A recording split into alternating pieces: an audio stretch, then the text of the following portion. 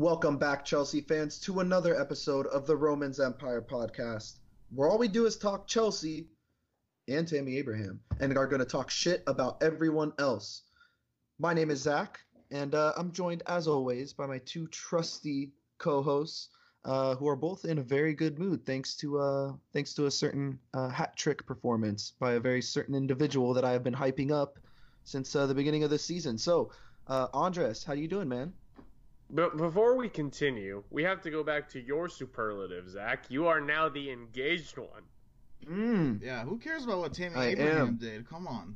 Yeah, there was some big moves going on this week. And before we let you take over, I have to give you props for one thing, man.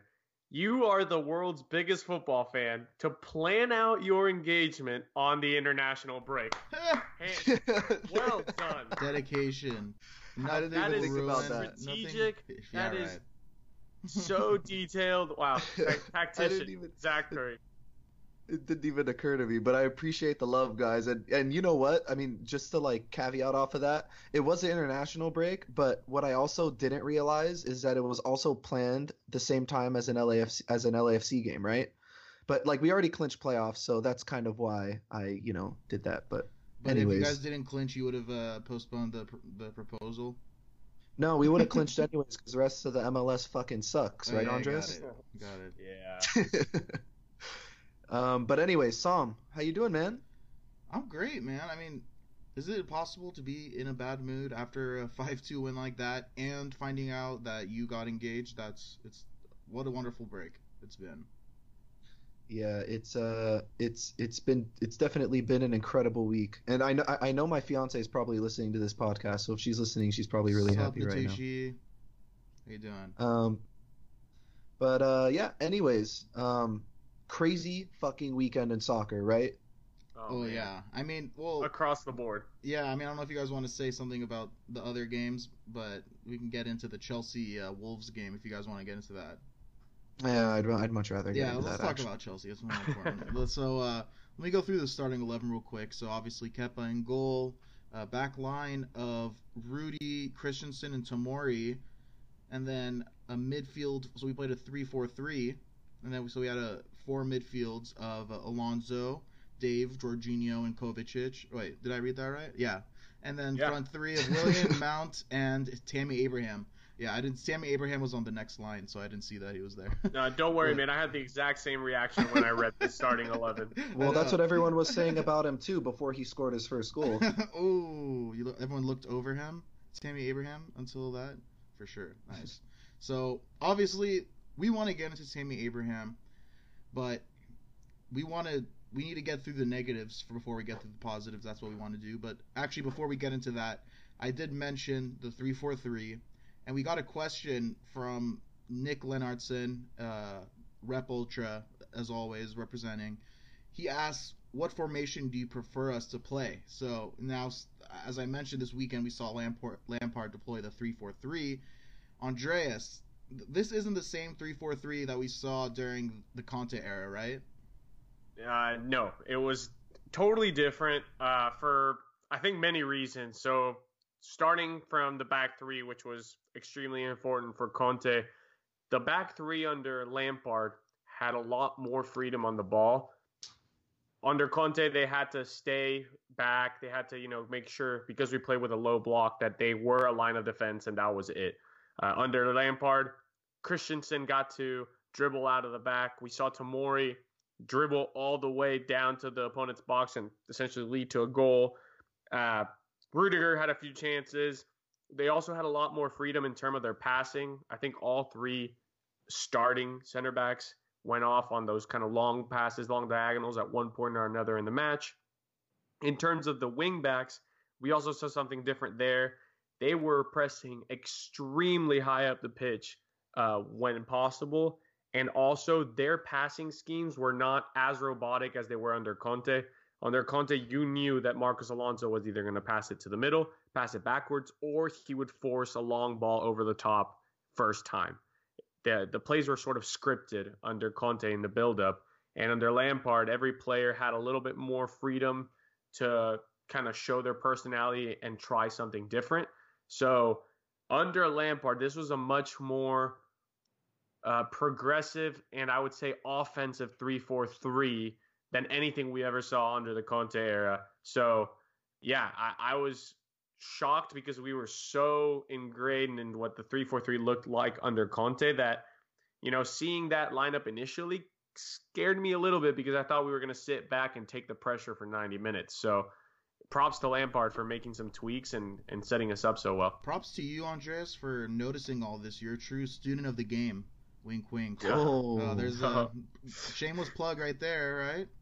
Yeah, if you guys want more football coverage outside of Chelsea, follow the Student of the Game podcast, available in your favorite platforms. You guys think that Andreas told me to do that plug? No, that was all me. I came up with that on the spot. That's how creative I am. So let's get into the negatives now. Zach, is there anything you want to follow up on what Andreas just said? No, but I will say this. I think it's the first time we've ever deployed a back three where all three defenders are ball-playing defenders. And I think that's the difference between our back three and Conte's back three because, we were kind of restricted because we had Dave and Cahill, right? And I wouldn't even call Dave like a ball-playing center back when he was playing in that three. Like, yeah, he could do it, but what I noticed with this one is that we were also placed out a lot wider in possession. So under Conte, we sort of had like this narrow, like, two stoppers sweeper look type back three, right? Where it was like Dave and Cahill were sort of narrow but pushed up a little higher, and David Luiz would be the one to sit way back and just kind of like redistribute and recycle possession. It was different here. So like they seemed to be flatter but just wide. And that I actually liked it because we got like athleticism with Rudiger and Tomori, and we're able to create chances from it. So yeah, especially with Christensen in the middle. Christensen did kind of scare me at times, though. I'm not even gonna lie. I don't really know what it is with him. He still doesn't seem like he picked up exactly where he left off, like around that Barcelona time a couple years ago. He's definitely improved since then, and like his mentality is back, but I just don't think his game has progressed the way that a lot of Chelsea fans have expected. All right. Oh man, I don't know. I thought he was pretty solid, but one more thing I wanted to add to the width. The width was actually something that I feel like was seen throughout each level of the pitch. I feel like this was the game where we actually took advantage of the outside like boundaries the most, and it really did help us open up the Wolves 3-5-2. So even under Sarri, even Conte, the latest managers, I don't think we've played this wide in a long time. I think Nuno also played into our hands too, though, because he played Adama Traore as a wingback. So like the second I saw Marcos Alonso pressing high, it made the most sense in the world because Adama Traore has like probably the worst first touch in the Premier League. And zero defensive acumen on top of that. Exactly. So what do? We go 3-4-3 and we put our most attacking minded, player that can expose that weakness. I thought that was kind of smart. We were forced to play Marcos Alonso, but it made sense. And the fact that they had Dendoncker in the midfield as well just completely negated the fact that they had 5 midfielders in possession, because he had a really hard time on the ball throughout the game as well. So it just kind of seemed like Ruben Neves and Moutinho were doing their thing, and Dendoncker just looked lost in possession, but defensively he's solid. So let's get into the negatives now. Zach, you want to start us off? Yeah, and it's kind of bothering me. So I coach a youth club team, right? And there are like a bunch of like U10s, right? And one of the parents came up to me today and asked like, why'd you sub my son out? And I kind of had to tell him like nicely that their son's not in shape because he hasn't been coming to practice. And I'm not saying that Chelsea are out of shape and that we're not fit, but it just kind of reminds me of this kid. He will go, we play 30-minute halves. He'll go like 50 minutes of just top notch, working as hard as he possibly can, and then he'll just completely poop out. And I still see shades of that. It's getting better as the season's going on, but it's worrying me, especially because it's happening at this point of the season where our squad is not as deep as it should be. And we're already starting to see some players get injured. Emerson's injured now. We hope that Rudy's not injured in the long term. But, when we got Cho and Reece James and all those guys about to come back. So, that's something that's kind of sort of worrying for me. And I'm just especially concerned that, we got a Champions League game at midweek and we have Liverpool at the weekend. And if we're going to keep playing this 3-4-3, Ross Barkley cannot play in one of those two midfield spots. Whoa. So it's going to have to be Kovacic and Jorginho for 3 games in a row. That's if we stick with that system. I just, it's kind of concerning to me right now. I mean, I wouldn't be as concerned if N'Golo Kante was healthy, but and who knows what's going on with his health. This is kind of like a weird thing with him. I mean, I don't know. We could get into that a little bit later, but Andres, I mean, in terms of negatives, do you see what I see, or what are you seeing as a negative? Before I get into it, I feel like we totally didn't answer Nick Lenartson's question, so I want to say, Nick, we'll get on it, I think, in the positives. So don't worry, stick with us. We'll talk formations in a little bit. But, Zach, to answer your question, I honestly didn't think fatigue was the reason. I didn't see the fatigue being a fitness thing. I think it was more of the fact that we just came off an international break, and a lot of these players were not in the UK. So there's a lot of traveling, jet lag. For example, who was the player I'm thinking of specifically? Otamendi for Manchester City.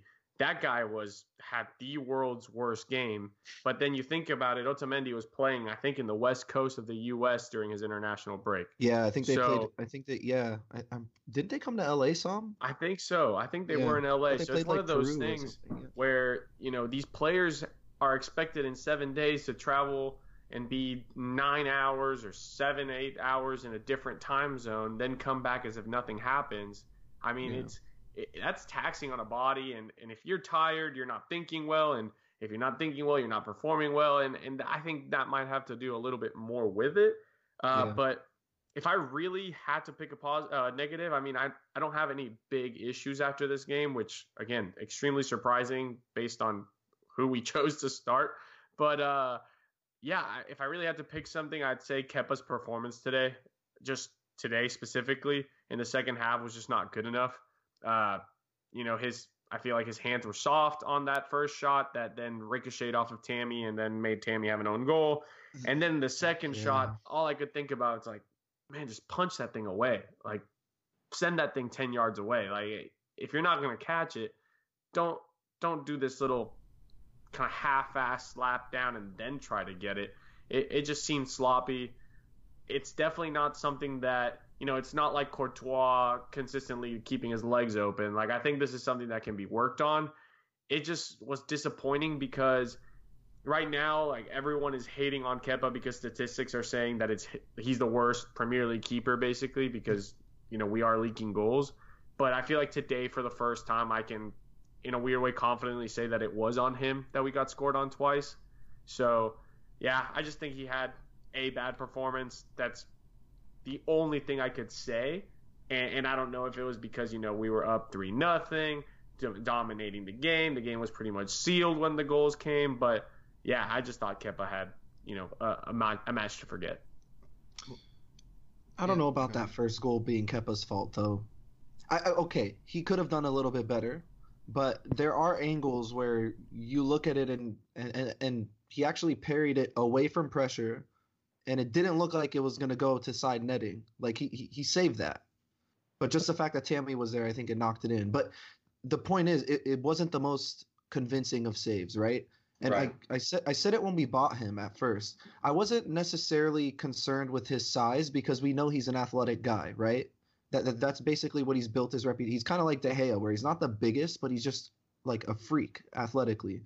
But my issue with him is he's not strong, right? He's not like a big formidable keeper in the sense that, like, he doesn't intimidate, other teams' number 9s, in the same way that a bigger keeper would. And I feel like, Peter Cech definitely had that because he had balls. Courtois, not so much. But you look at, like, the qualities of a great goalkeeper, and they're strong, and they're formidable in their box. They command their area, and we just haven't seen that with Kepa yet. The defense is really my main concern, and I don't think it's necessarily this game by itself, but just obviously we still failed to keep a clean sheet this season. We've given up 11 goals, which is second to last only to Norwich City's 12 goals allowed, which actually doesn't seem that Norwich bad City now. Is better than Man City. Yeah, exactly. Don't hate on them. You took the words right out of my mouth, Zach. It really doesn't seem that bad. We're in good company. Like, we should let in a couple more goals. But sure we will. Yeah, all jokes aside, like, that's it is a cause for concern, and I'm not the only one who thinks this way. Ron, aka Bone Daddy Cool, aka Bone Daddy Deluxe, aka Bone Daddy Awesome, he agrees with me. He asks, "What do you dudes, what do you dudes make of Kepa's play for us so far this year? While I know not all the goals are his fault, he hasn't been stopping some easy ones being scored, and how suspect he looked for a bit when Rudy went out is a bit concerning as well."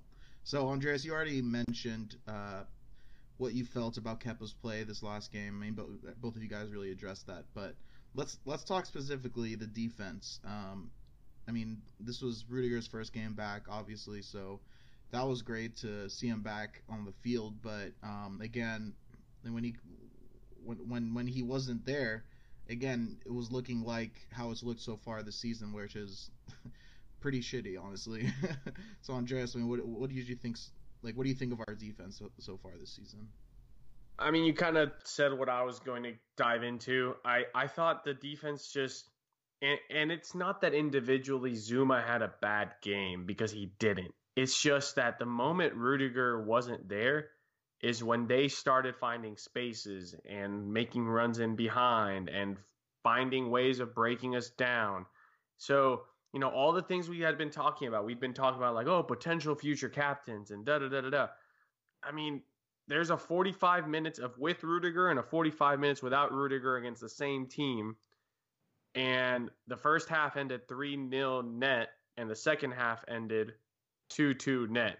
So it's one of those things where, you know, I'm not sure, you know, we don't have like pitch microphones where we can hear everything, but I just felt like his leadership and vocal way of playing was severely missed in the second half, because again, physicality and all that, Zuma and Rudiger, let's say they're kind of same. Let's say, you know, maybe Rudiger is a little bit faster, but Zuma's a little bit stronger. They're comparable is the point I'm trying to make. So to me, it has to be the intangibles, and that's the kind of big part that Chelsea misses when Rudiger is not on the field. Again, I know that having a 3-goal lead may play a part of it, but we're professionals. That should not affect you to that point. Again, credit to Wolves as well, but I really do think it's the intangibles that we missed the most once he stepped out. I think one of the things that we haven't talked about yet, and I really haven't thought about up until, you know, Andres, you were talking about, you know, the Rudiger's impact is, you know, Rudiger has a very good relationship with Dave, because last year they both played on the same side. So, you know, there's clearly some sort of relationship there. And last season, that was, you know, our strong side defensively, because we really struggled on the left throughout the whole season. Right. But there's a relationship there, and that's the point. I mean, those are two veteran guys that have been around the block. They're both, you know, fully fledged internationals with high European pedigree and class, and they're playing on the same side, as opposed to, you know, Tomori and Alonso on the other side, who did have a good game, but are probably going to be more prone to mistakes, as you know, with Rudiger and Dave playing, as opposed to Rudiger and Dave playing on the same side. But no, I do think there's an aspect of players raise their game when they feel more confident in their teammates. And I mean, if you turn around and you see Rudiger's in your back line, you're feeling pretty confident. And when he's not there, how are you feeling? You know what I mean? And you got to look at it in terms of all these guys are young as well. So we talk about their mentality and how brilliant they've been so far, but I'm sure their confidence gets boosted, you know, tenfold when Rudy was named on the team sheet at the weekend. I mean, look how fired up we were from the beginning. It took a few minutes for us to get going, but once we did, I mean, it was brilliant to watch. And by the way, I just want to say I had more fun watching these first 5 games of the Premier League season than I did watching Chelsea in the last 2 years. And we're not even as good as we were last year. But because you tempered your expectations. Yeah, that's true. But at the same time, like these kids. So here's the thing: it's like the veteran guys, the guys that we thought would step up, are either not healthy or they're just like, you know, sleepwalking through the game. And the young guys are the ones exceeding our expectations. Like, who would have thought Fikayo Tomori would have started 2 Premier League games by now and scored in one of them? I mean, Andreas mentioned it on text the other day, but all 11 of our goals have been scored by our U21 products, which is amazing. Yeah. 7 by Tammy, 3 by Mount, and 1 by Tamori. It's nuts. So the youth coming 7 by Tammy. Which is the most right now, right? Tied with yeah, he's tied Aguero. with Aguero. Nuts. But yeah, you love to the see crazy it. thing you're talking about, like enjoying this, and I had a totally different start to this game. Like I came in worried. I saw the really 3-4-3. Alonso and Willian are not some of my favorite players in our squad, so that kind of worried me a little bit. Understatement. Right, and I'm texting Jad, who was a guest on our podcast, and I was just like, man, these first 10 minutes are just kind of not doing it for me.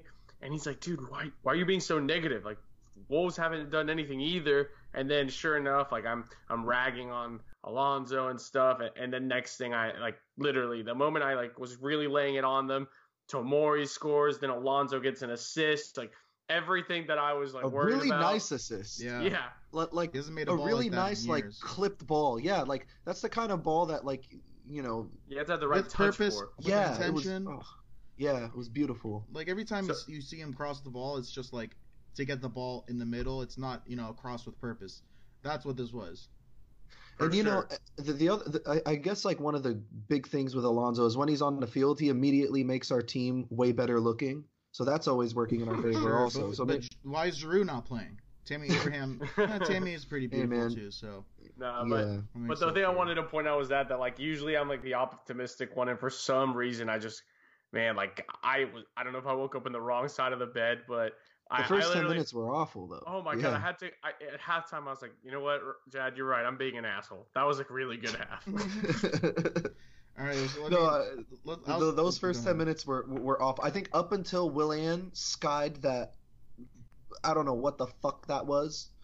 He literally kicked the ball into the second tier of Molyneux. But up until that point, it was terrible, terrible to watch. But then once we got going, like you said, it was the funnest soccer I've watched in 2 years for Chelsea. Yeah, dude, I'm loving the positive vibes we got going on right now. We got one last thing I wanted to talk about in the negatives, and it's not necessarily negative. It's kind of a gray area. I'm not sure. Right before we get into the positives, I just wanted to bring up Pulisic, who again didn't get an appearance. Brooklyn MD 09 Brooklyn. He said, should we be worried about Pulisic considered how good this team looked without him? And at High Plains Moron, that's his name. Is this a first time question? I've never seen that one. A double first time question. Oh yeah, Brooklyn MD09 is also a new listener. Wow, welcome to the program, everyone. So he High Plains Moron piggybacked off Brooklyn MD, and he was asking whether we should worry about what's in store for him, or whether it's a matter of what the personnel called for. Zach, you want to talk a little bit about Pulisic? I do. So he's come under and it sucks because people forget that he's 20 years old, but he already has 3 years of senior football under his belt. But people have kind of been slating him for his defensive awareness and ability because he plays on the right side where Aspi has just been getting exposed left and right up until this last weekend. So there is that added pressure combined with the whole United States soccer fan base is keeping an eye on this kid because he's our prodigal son and he's our golden child, and we have to put all this pressure on him and expect him to deliver right away. But no, this had nothing to do with the way he's been playing. It's simple. Frank said he's going to give every single player in the squad a chance. He's going to try multiple formations, multiple ways of playing football, and picking this formation 3-4-3 and not including Pulisic in it. Yeah, it might have made sense. I mean, you can't have an attacking front three of a 19-year-old, a 20-year-old, and a 21-year-old. You got to have some sort of attacking experience in there, and I think that's honestly why I think Willian got the start. Frank just knows what he's going to get from him, and Willian was actually kind of decent as well. So I don't think it had anything to do with his form or him not performing up to expectations or anything like that. I think it's more a matter of squad management and Frank just trying out things that are new. Now, What is good news for Pulisic is if Frank does decide to stick with a 3-4-3, he can totally play in any of those front three roles. So it's not a matter of him sucking per se, for lack of a better word, but it's more squad rotation. I'm not concerned whatsoever. I think people are kind of blowing it out of proportion. Andres, I mean, did you really see him being left out of the starting 11 as a warning sign per se, or do you see it as I do? I think, like you said, initially the decision is definitely maybe squad rotation, but I think also a little bit of man management. Willian is Chelsea's number 10 for some reason. He is a veteran player, and now he's fully Bang, healthy. bang. So, again, I think, you got to play into the personalities a little bit. A game at Wolves, it gives Willian a chance to perform well. So I think that's why he initially started him. My slight worry is not that Pulisic hasn't performed, it's that the others are. And we mentioned it. Tammy is going to be our forward for now. Like, it has to be some very tactical reason why he doesn't start for our next match or something. But in terms of the two wingers right now, Mount's not a natural winger, but he's playing well. He is dropping, worst case scenario, a 7 out of 10 performance right now, and he has output. So Mount is most likely going to continue to start. Then you've got Willian on the other side. Again, the whole part about being a veteran, he looked pretty good. He had his kind of speed back and all that sort of thing. So, and he did have this one run where it kind of gave him the assist to the assist when he dribbled past two of the Wolves players.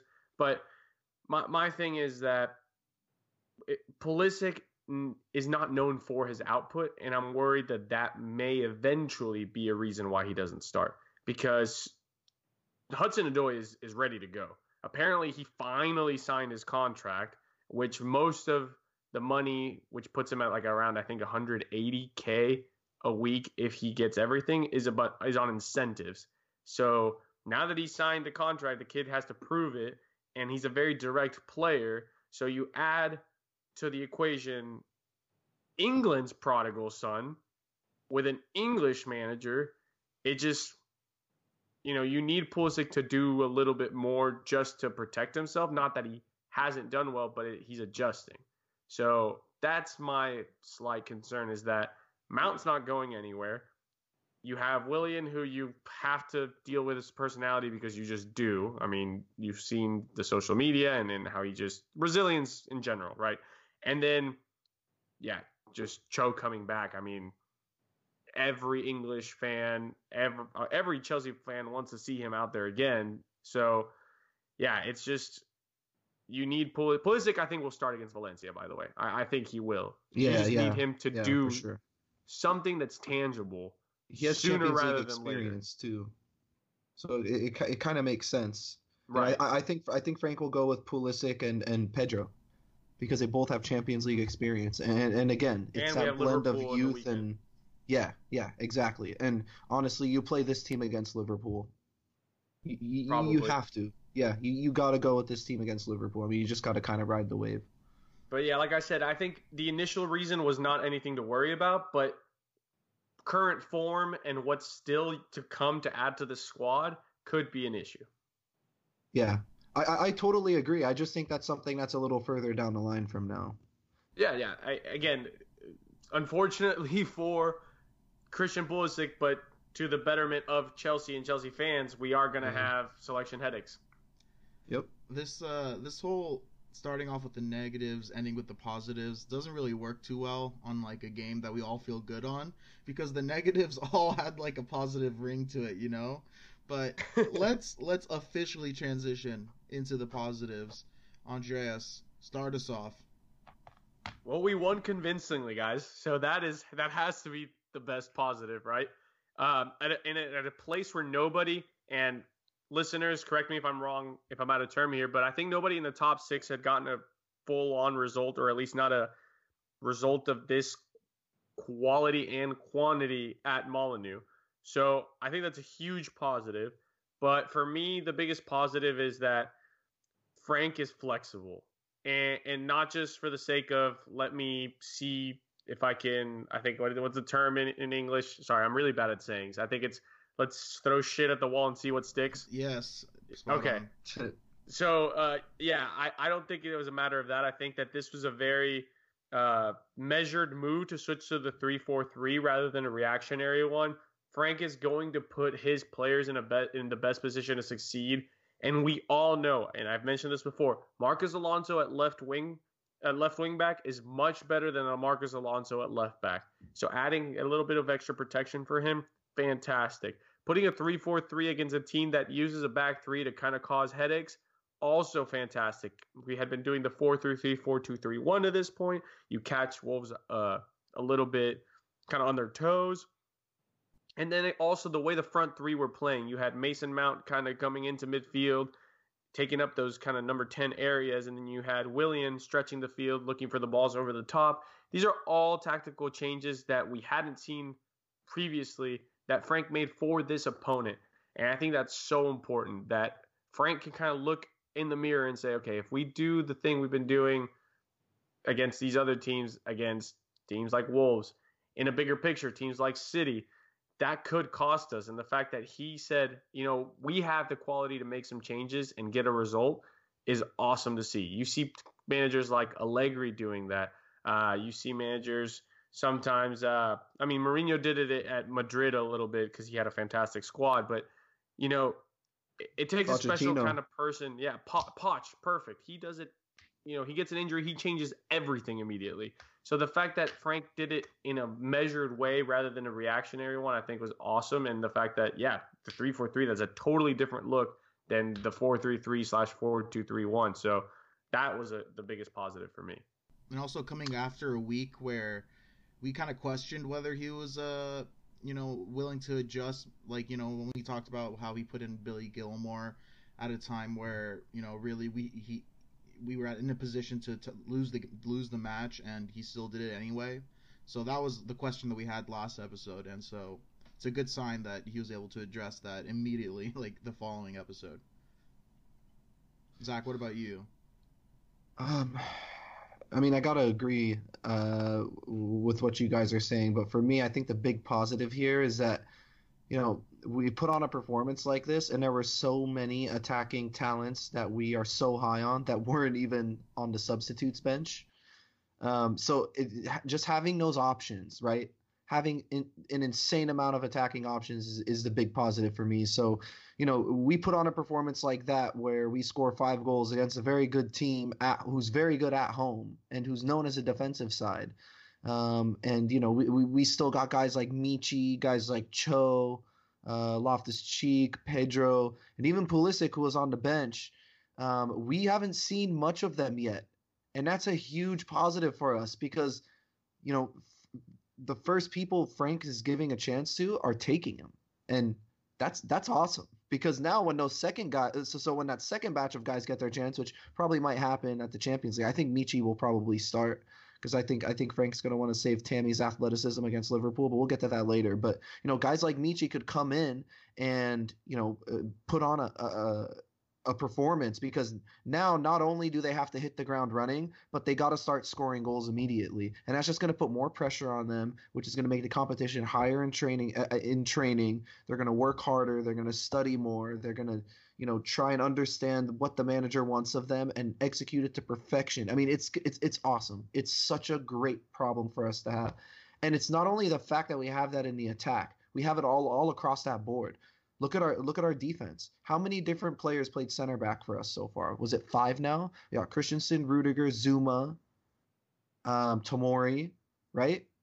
Am I missing one? Or we only had 4? But still, Frank even said at midweek, Reece James can play there. We know Dave can probably play there if he wanted to. We got options at fullback. We got options in center mid. Center mid were probably our deepest position that we have. It's incredible to have all these options on the board. And it's funny that it's happening in a year where we actually have a transfer ban.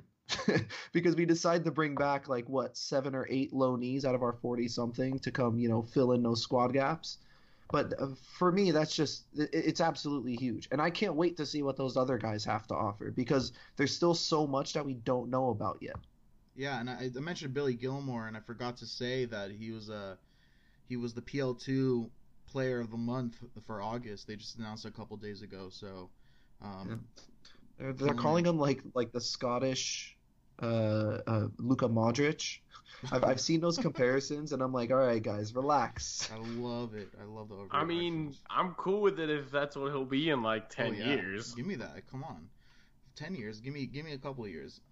But speaking of the youth, we have to talk about Tammy Abraham, the record breaker, the youngest ever Chelsea player to score a Premier League hat trick at 21 years and 347 days old, almost at just under 22. Boy. My boy. So, also the first player aged 21 or younger to score 3 consecutive Premier League braces. That's from Squawka. He's also the first English player to score a hat trick for Chelsea since Lampard himself, which is amazing since he was on the sideline for that. And so we got a couple questions. This first one is from Bobby Toddy. He asks, is Tammy the best player in the world? People are asking. And this next one is from @DylanLee4. Why is Tammy better than Harry Kane? Asking for a friend. So obviously, the Chelsea hype around Tammy Abraham has probably reached a height that we haven't had for any player since Eden Hazard after his first year. True. So, I mean, I really don't think we've been this hyped about, like, let me read this. Before you want to say you say something, Zach. Let me read his stats. Four I don't know why it was so hard to say. 4 shots, including 3 on target and 3 goals, 7 out of 10 aerial duels won, 5 touches in the opposition box, and 3 clearances. Zach, sorry, go ahead, please. No, I just can't even, like, you could just go ahead and ask the question. I'm just really excited to talk about this. I know we've been we needed to, like, I wanted to talk about it obviously, like, straight off the front, but we needed to save it, and it was hard. Yeah, that's what she said. Yeah. So the first question you want to ask the CT Go Wolves. He asks, Tammy Abraham, is this like Alvaro Morata's hot start at Chelsea, or do we think this is legit? Zach, is this... Yes. Yes, Tammy. So, guys, the fucking number 9 curse is just a lie. It's been a lie all along. It's never been a curse. It just turns out that everyone else that wore the number 9 has just been shit prior to Tammy. So we could get all that hoodoo out of the way. This kid is totally legit. I mean, we all knew he had the talent, but the thing that's just blowing me away is his mentality. And every week, it's blowing me away more and more. It's the way he's grown in stature is incredible. So from missing the penalty against Liverpool, penalty, the racist abuse. I mean, he missed a bunch of good chances early on in the season. It wasn't just the Liverpool match where he missed chances. Like, there was a couple of matches where, he probably could have put a ball, maybe not in the back of the net, but got something on frame and just would whiff it. And his mentality to get loaned out, do it over and over again while on loan, come back in, take the number 9 shirt, say, this shit is mine, get your first Premier League start, score a goal, and score... Sam, did you bring up the stat about the doubles? I mean, I was just, like, super excited while you were talking. I wasn't really paying attention. First 3 consecutive braces, yeah. But you want to talk about hitting the ground running. This kid has done it. And we alluded to, like, the hype surrounding this kid and how it hasn't been like that since Hazard. I would argue that this hype is even bigger than one with Hazard, because with Hazard, we actually knew that he was going to be an incredible player. Like, when we bought him, all of the expectation was already there to a certain extent. Whereas with Tammy, it was more like, yeah, he didn't do that well at Swansea, scores a lot of goals in the Championship. He could be a Bamford. Let's just throw him in, give him a chance, and see what happens. And look what fucking happens. I mean, okay, as of right now, he has a legit chance of scoring 20 plus this season. He already has 7, so anyone that's going to argue with me, you're a dumbass. If you told me that before the season started, I would have laughed my ass off. I mentioned it last week. The kid is just born to score goals. He knows where the back of the net is. 3 goals this week. And just like last week, all different types of goals. The first one, kind of scrappy, of being in the right place at the right time, kicking it to the opposite side that the keeper's leaning. Clinical. Second goal, scored with his head. A nice little run off the shoulder of I think it was Connor Cody or Vallejo. I think he snuck right in between both of them. By the way, Vallejo was awful this weekend. I mean, when we talk about Otamendi, he was even worse. But no, he scored a goal with a header. And then the third goal, guys, okay.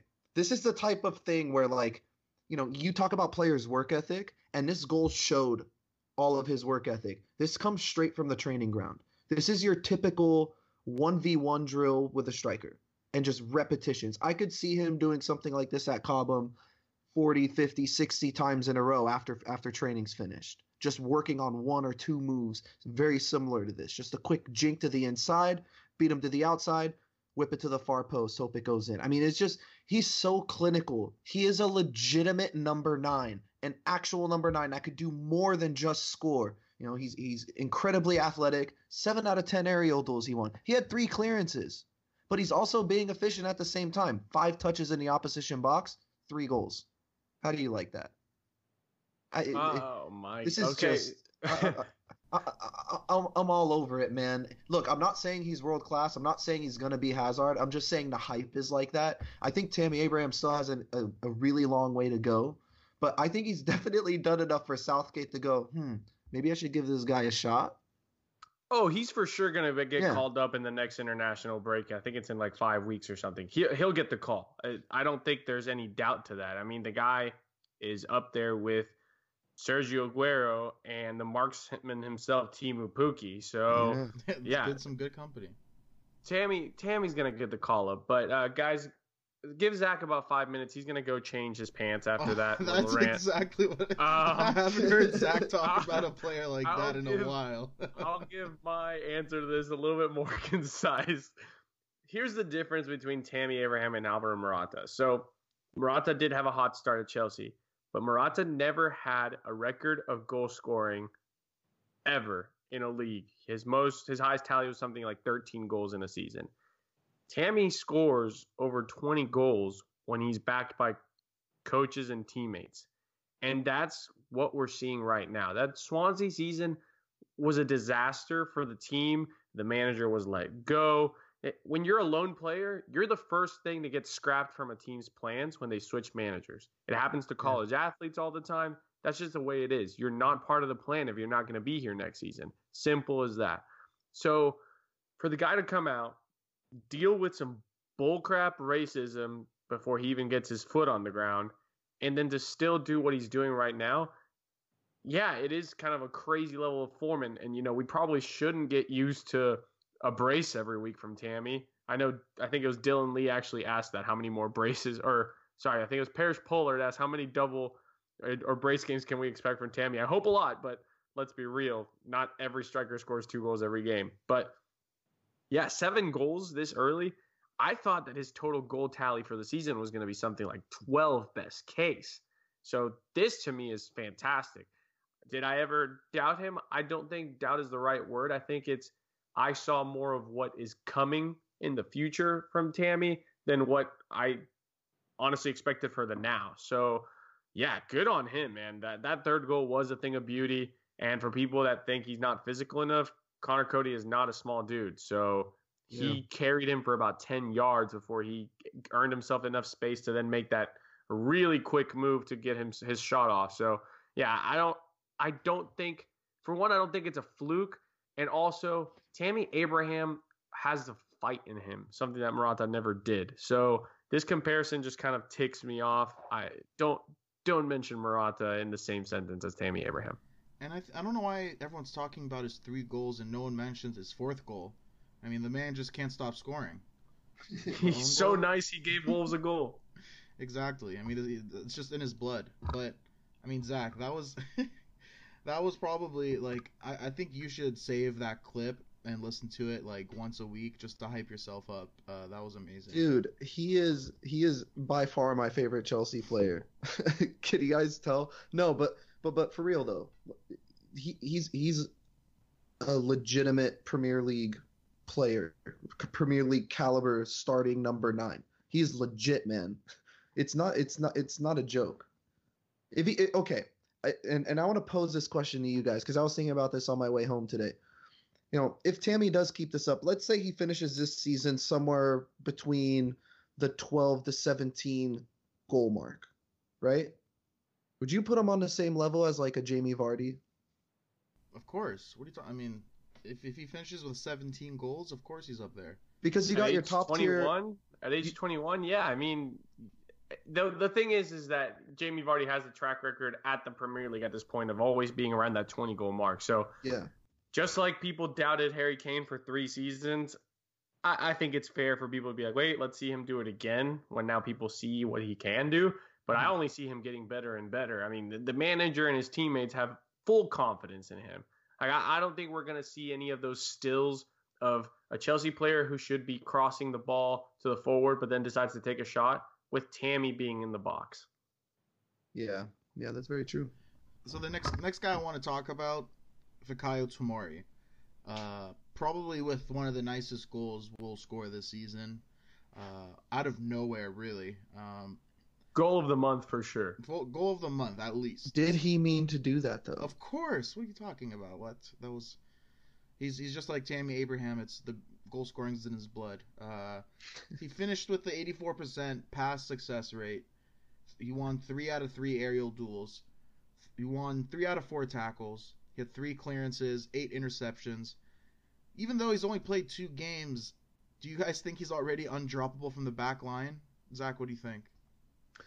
When someone's playing like this, the last thing you do as a manager is drop him. You just got to kind of keep playing him until he poops out or plays himself out of form. I mean, the kid's on fire. And the thing with Fick, I like to call him, by the way, guys. That's gonna be his new nickname on the pod. It's just You are catchy. close like that? Is that what it is? Yeah. I'm Sure. It's my trademark now. So, but look, it's simple. The kid could just flat out play, and I think we're all starting to see exactly why he was Derby County's Player of the Year last season. Everything he does on the pitch is done with this sense of confidence and his undoubted ability, right? Like, he just doesn't seem fazed by the big moment whatsoever. He had his Premier League debut 2 weeks ago, played his ass off, was probably our best defender on the night, and didn't look fazed whatsoever. And that's very impressive for me. And Andres, you alluded to it earlier in the pod, but he even has the ability to beat somebody 1v1, like when he's just improvising. Like I forgot who it was. He beat someone 1v1, then laid it off to Mason Mount, who, passed it into Tammy for the second goal. But it's just very impressive what we're seeing from him. And one other thing I like about him, and it's that durability. I think he could play more than one position. I don't think he could only play at center back. I think he's athletic enough to play at right back. And Frank is even confident enough to play him on the left side of that back 3 because he easily could have just played Rudy there.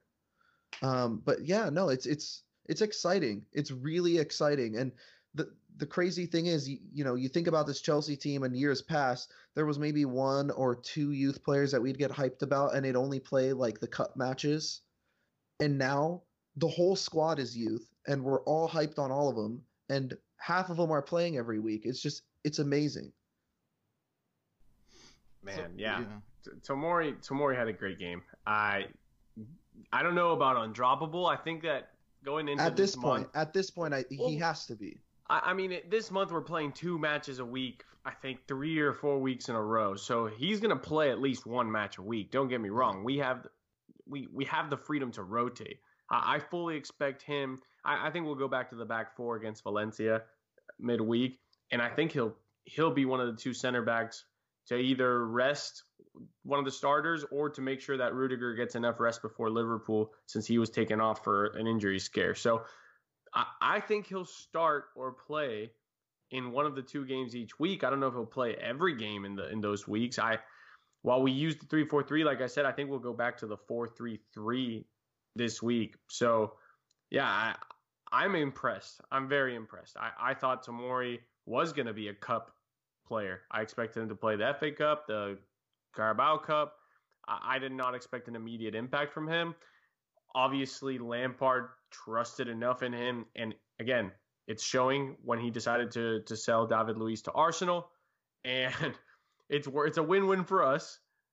Fikayo Tomori is gaining us points, and David Luiz is losing points for Arsenal. So Yeah, I mean the kid's he's confident. He's very confident, and that's one of my favorite things about him is that he just he just knows what he wants to do with the ball. He knows how to get the ball back. He's athletic. He's got a little bit of everything. I've only seen a handful of his performances prior to the season, but from what I've seen, I'm very happy about this. The guy that loses in this whole situation is probably Ethan Ampadu. But what about Zuma? Yeah. Yeah, I meant for the future, I guess, because in Leipzig's on fire and Ampadu hasn't been able to find minutes either. So, but anyway, great on Tomori. The academy has been freaking fantastic. I think I tweeted that the academy is teaching the veterans how to play for the Crest. So it's awesome how these kids are paying back Lampard and Jody Morris, who have had confidence in them with these fantastic performances. So let's wrap up this recap, and it'll probably be the end of part 1, and we'll do the previews of the Valencia and Liverpool game in part 2. But before we do, we got a question from @NWARD, NVVARD, who I found out is an Ohio State fan, so that's awesome. But he's also a Browns fan, which is not awesome. But he asks, our Chelsea Youth Academy, it's a multiple choice question. Our Chelsea Youth Academy is the best in A, England, B, Europe, C, the world, or D, it's pure rubbish and this is a dumb question. He pretty much is asking, name another club that has a youth academy as good as ours, or better. Andreas, I'll start off with you. Oh, God. Way to put me on the spot here. I think we got to just relax a little bit. I think we are the best academy in England right now. I think it's showing by the performances. People wrote us off for any sort of Champions League contention this year. And again, all 11 goals have come from youth players. More youth players are supposed to make it into the starting 11 or be important players in this team. And this is the kind of academy's golden generation that did win the UEFA Youth Cup. So yeah, these guys have had the transition. For part 2 of the question, name another club that has a youth academy as good as ours. I mean, historically speaking, there's plenty, right? The reason why our youth academy got revamped under Roman is because you see clubs like Ajax and Barcelona just feeding their first team with unreal talent. I mean, that Barcelona of the mid-2000s was straight La Masia with Messi, Pedro, Busquets, Xavi, Iniesta, Puyol. Like, it's tough to compete with that track record. Are we on the right track? For sure. And I think that now we have a coaching staff that actually wants to utilize the academy to its full extent. I think that we failed a lot of our players like Ake, Solanke. There's players out there that probably could have had a brighter future if it wasn't for our misuse of them. And Bertrand Traore, Van Aanholt, Ryan Bertrand. There's plenty of players that got hindered. But again, I think we're the best academy in Europe today. I would have said that probably before us, maybe Man U and maybe a dark shout for Southampton. But yeah, I mean, the proof is right in front of us right now. Tammy is killing it. Mason Mount got to start for England along superstars like Jadon Sancho. So yeah, our academy right now is looking like the golden child of England. I'm sure Southgate just loves kind of seeing what Chelsea's doing with these boys. Definitely the best in England. Who won the Youth Champions League last year? I think we might have lost to Barcelona either late in the tournament or in the final. I remember. Because we've won it a few times. Now, it's not a stretch to say that we're the best in Europe, but I personally to be the best in Europe, you got to have longevity. And we haven't had that because we are still a fairly new club in the sense of we lost to Barcelona in the final. We've only been around. Yeah, and Porto won. Yeah. No, Porto beat us in the final. Oh, okay. I'm looking at the UEFA Youth League. Maybe it's different. Yeah, I mean, I don't know. Our youth system is absolutely fantastic, and right now at this point, all the talk is about how great our youth is. So, in terms of like, I could give two fucks about a ranking, but I mean, if I had to answer the question, yeah, I'd go definitely England. You could argue Europe, and but to be on the same level as like a Barcelona or an Ajax, like Andres was talking about, you got to have longevity. You got to have players that have been around. That you got to have players going through that pipeline straight into the first team for decades. To establish that kind of tradition, to be known as the one of the best youth pipelines in the world. Because our youth system, the way it works is we develop players, we loan them out, and we sell them for large transfer fees. And this is the first time that we're ever actually retaining our youth talent and using them and actually giving them a chance. So we got to have that longevity. All right, I think that wraps it up for part 1. Zach, you want to lead us into part 2?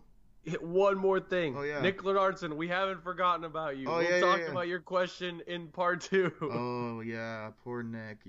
We always get around to his questions. I hope it's no hard feelings.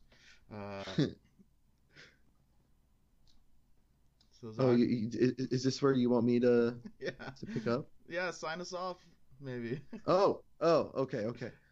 Yeah, guys. I mean, okay. That brings us to the end of this week. I'm sorry, I'm still thinking about Tammy Abraham. Yeah. So that brings us to the end of this week's part 1. Make sure you check out part 2, where we're gonna go ahead and preview the Valencia match. We're also gonna talk about the Liverpool match at the weekend. And until then, keep the blue flag flying high. Oh, and don't forget to follow us on Instagram, Romans Empire Pod.